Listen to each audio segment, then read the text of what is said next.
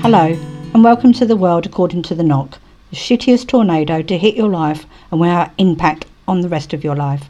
On this road you will meet the most fabulous people and also some absolute idiots, and we are here to help you decipher between the two and make your road a bit more bearable, and most importantly to give you some hope. Listeners' discretion is advised due to the sensitive nature of the podcast and the swearing.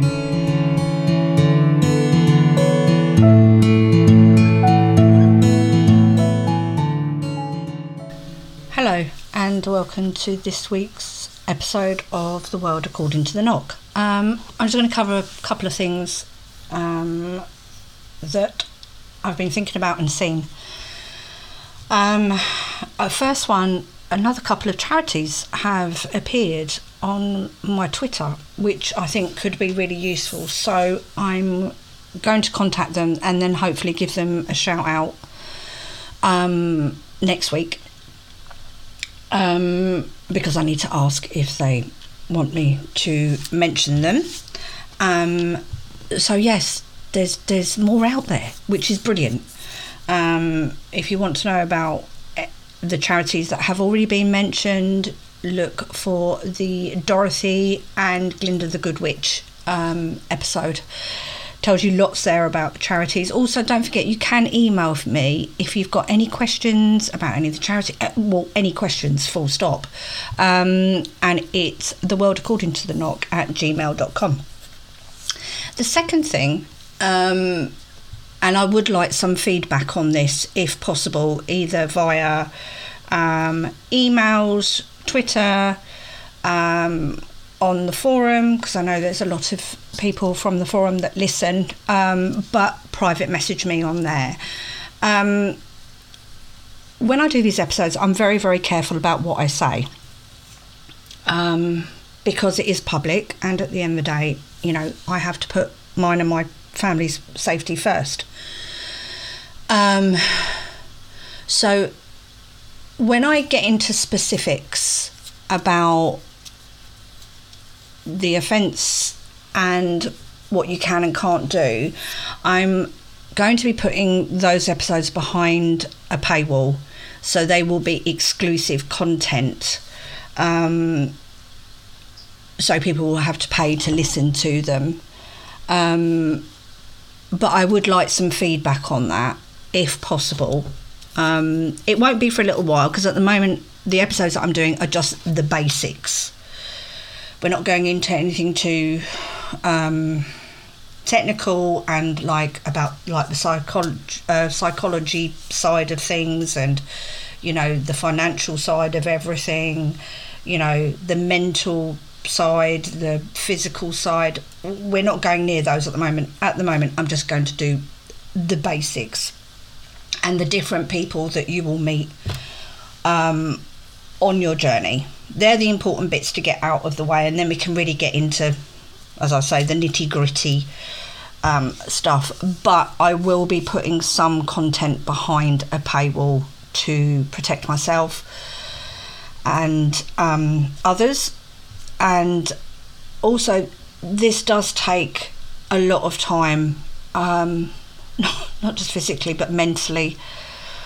You know, I don't think I slept last night because I was just worrying about what I'm going to say, and I don't go by a script. I literally, as I like to say it, I wing it.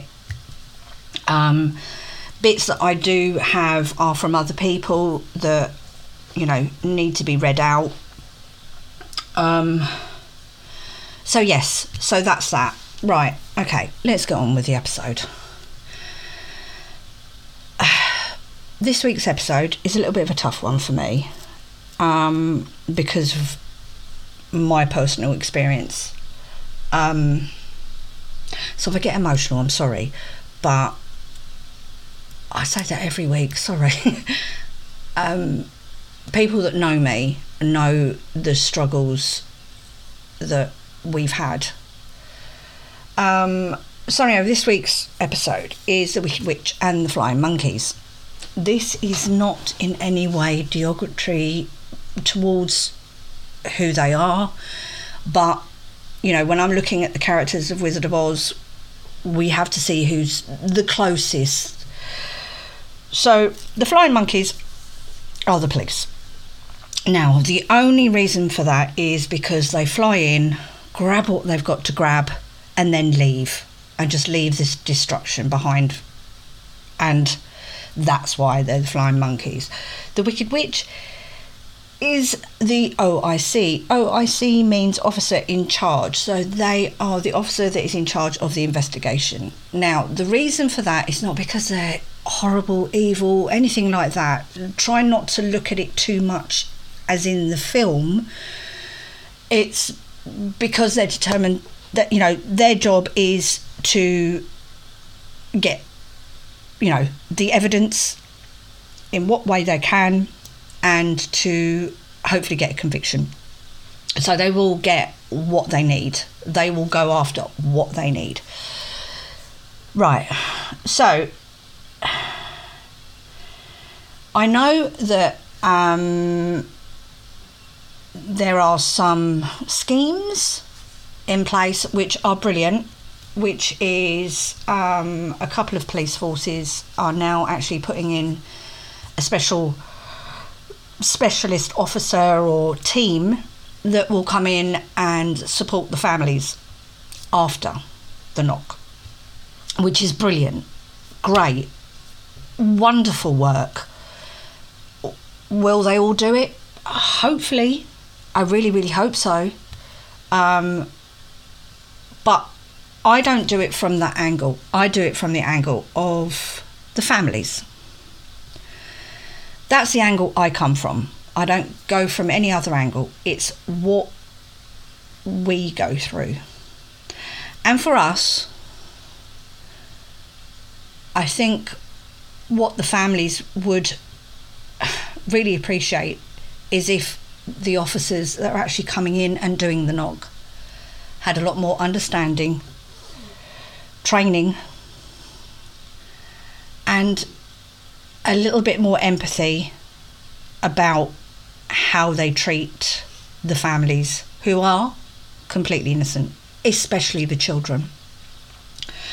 So I've reached out to the community and I've got a few, you know, little stories to tell. One I'm going to read out, one I'm going to go off the top of my head, and then there's another one which is a story that has always affected me. It was right at the beginning of my journey, but I'm going to leave that one till last. So I don't want to go too much into it, but the one that really struck me, and I only heard this the other day, and don't get me wrong, the police were lovely, really, really lovely. You know, caring and, you know, were attentive to his partner. But before they left, they told the partner to go and buy a takeaway, get a bottle of wine, sit down and watch Britain's Got Talent and forget it ever happened. That to me was just an absolute lack of understanding of the trauma that people go through. The second one I'm going to read out, this lady's a wonderful, wonderful lady. So here goes. On the day my world fell apart, my children and I were completely left floundering. They arrested my husband in a busy public place. They took my keys and my husband away. Whilst my husband went to the police station, the police raided my house. I went home a few hours later, feeling completely out of control. I suffer from anxiety and have a heightened fight, flight, freeze response. Knowing that the police had been through all of my things was another trauma on top of the complete shock of my husband being arrested. In the days and weeks after, I frantically tried to find support but couldn't access any. I didn't know there were forums.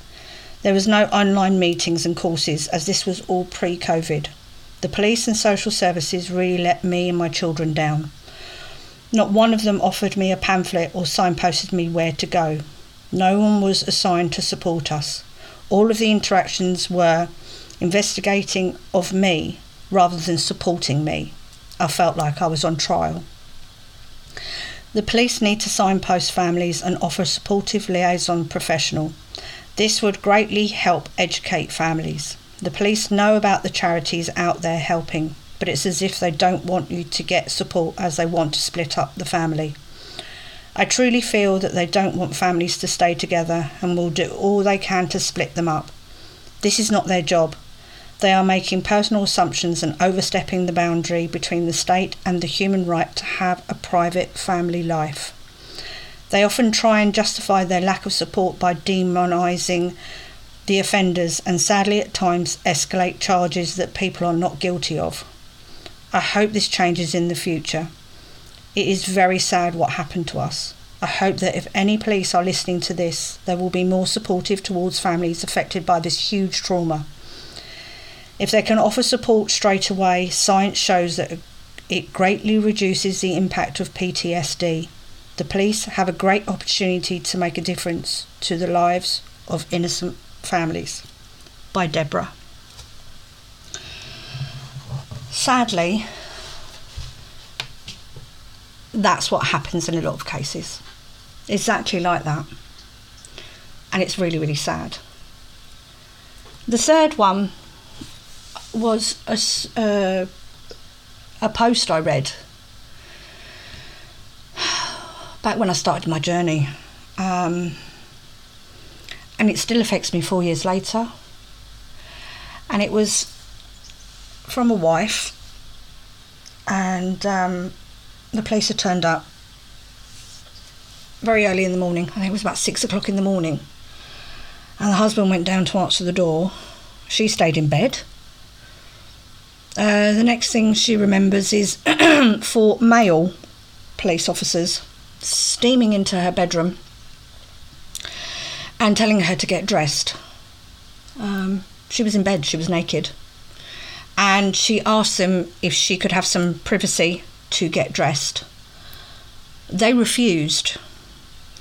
So that poor woman had to get up, naked, in front of 4 male officers and get dressed. Did they turn round? No.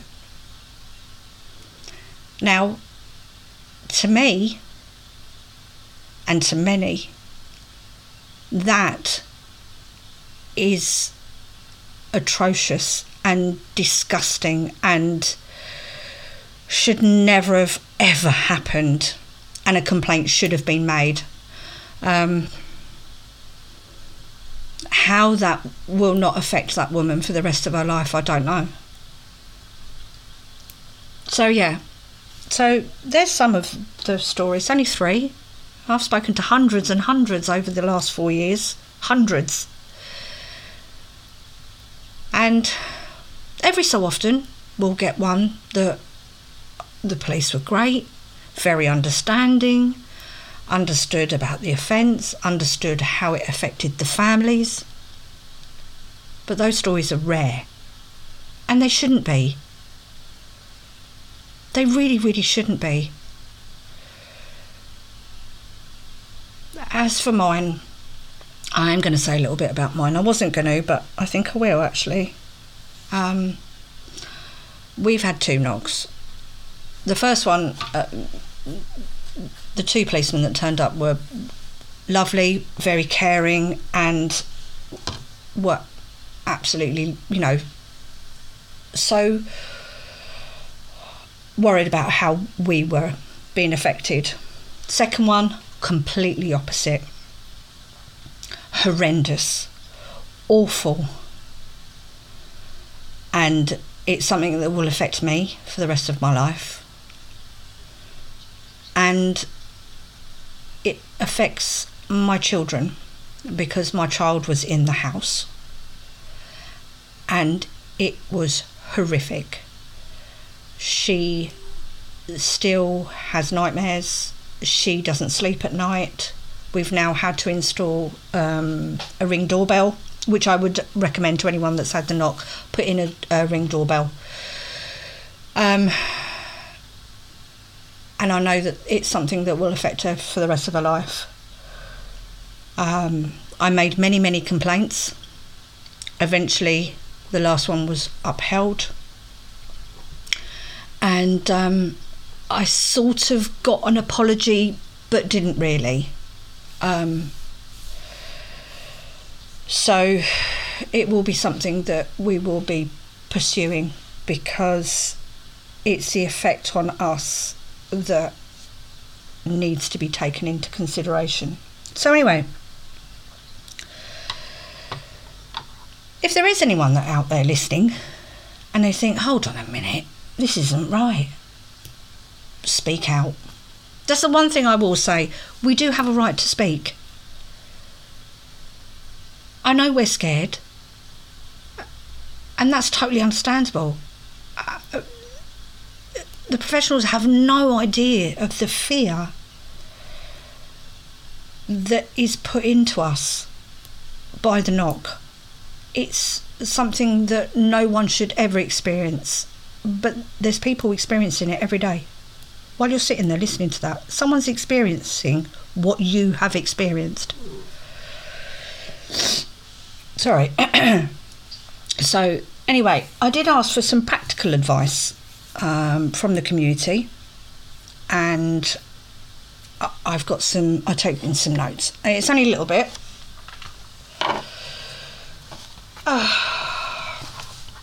The one thing that has come up quite a lot as practical advice is that families that have been affected by this would like to have support from others that have walked this journey,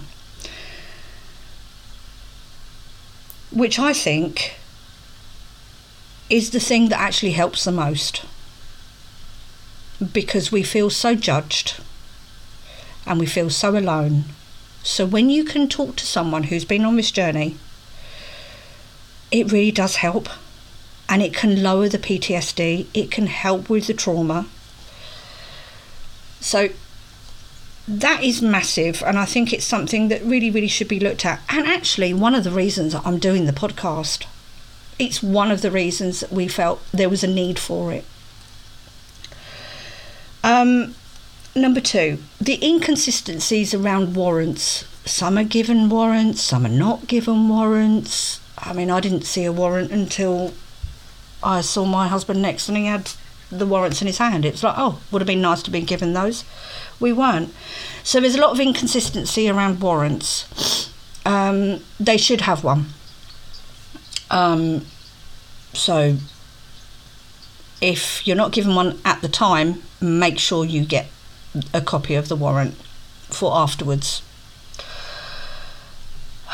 Number 3, question everything. And I mean question everything. Don't forget, you're the innocents. You know, you're not under suspicion. You haven't been arrested. So yes, you have every right to question what's happening. They may well not tell you what is actually going on. But also you have the right to question the way that you are treated.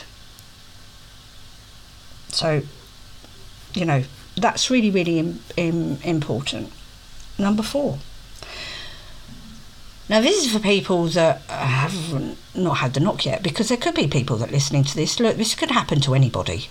Absolutely anyone. Why people think this happens to a certain type, but that's crap. Absolute bullshit, to put it mildly. It can happen to anyone. So if you're listening to this and it hasn't happened to you, at least if it does, God forbid, I never want this to happen to anyone, but it does, at least you'll know. So this one is, be aware of what you say. And you have to be very aware of what you say, which is really difficult when you've had a massive shock, you're completely vulnerable, and blurt things out. That can be used against you, or can be used against your loved one. You can also refuse to do a statement. Some police forces do ask, for statements, because they'll use it in the prosecution case. You don't have to do a statement. So don't feel that you have to, okay? Number 5, check what exactly, if you are given a warrant, check exactly what the warrant says regarding removing property. So if the warrant says it's just to remove the person that's been arrested, it's just to remove their devices or their property, then make sure that is what is taken. I've seen a lot of the warrants just say just take all devices. Some actually come in with special units that actually will check devices on site, which can take a long time, but at least then you still get your devices back at the end of it, which is a good way of doing it. So double check that, because what I will tell you is it is a nightmare to get devices back. It doesn't matter whose devices they are. It can take months, years. It took us over 3 years to get back devices that were actually nothing even to do with my husband. They were mine and my child's. So make sure you check what the warrant says. In regards to the items taken from your home, ask for an item receipt. They have to give you an item receipt. Read, that is so bloody important, honestly, having that receipt, because then it shows what they've taken and what has to be returned back to you. Depending, I've got to say, on the outcome, because they do have the right to destroy devices if they find material on there that is to do with the case. Also, I have seen, not often, but I have seen it, and someone else has mentioned this, the police are telling people not to talk to anyone about it. Again, that's not true. You can talk to whoever you want to about it. Saying that, be extremely careful who you confide in. That's a different episode, but I'm just saying you don't have to keep it all in. Okay, you can talk to who you want. I don't know why they say don't tell anyone. I don't know if it's like, maybe it's they think, by saying that, then it's actually protecting. In some ways, yes, of course it is. It's protecting, but it's also keeping all that anxiety and those thoughts and everything inside you, which is not a good thing to do. So I'm not going to say much more about this topic. I may well do if I do exclusive content episodes, but as I said earlier, this is just the basics, so you know who the different people are that you're going to meet on the journey.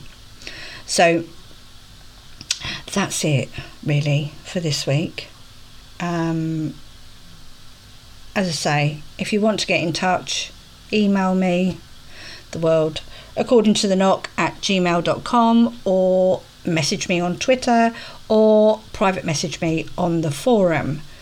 The forum, when I talk about the forum, it's the Lucy Faithful forum, which is for family and friends, so which is a fantastic forum. So that's it for this week. I hope it's been of some help, and I hope people realise that this is from the angle of the community, so please do remember that. And I have to be honest and open with how the community feel. So thank you for listening, and I hope to see you all next week. Take care.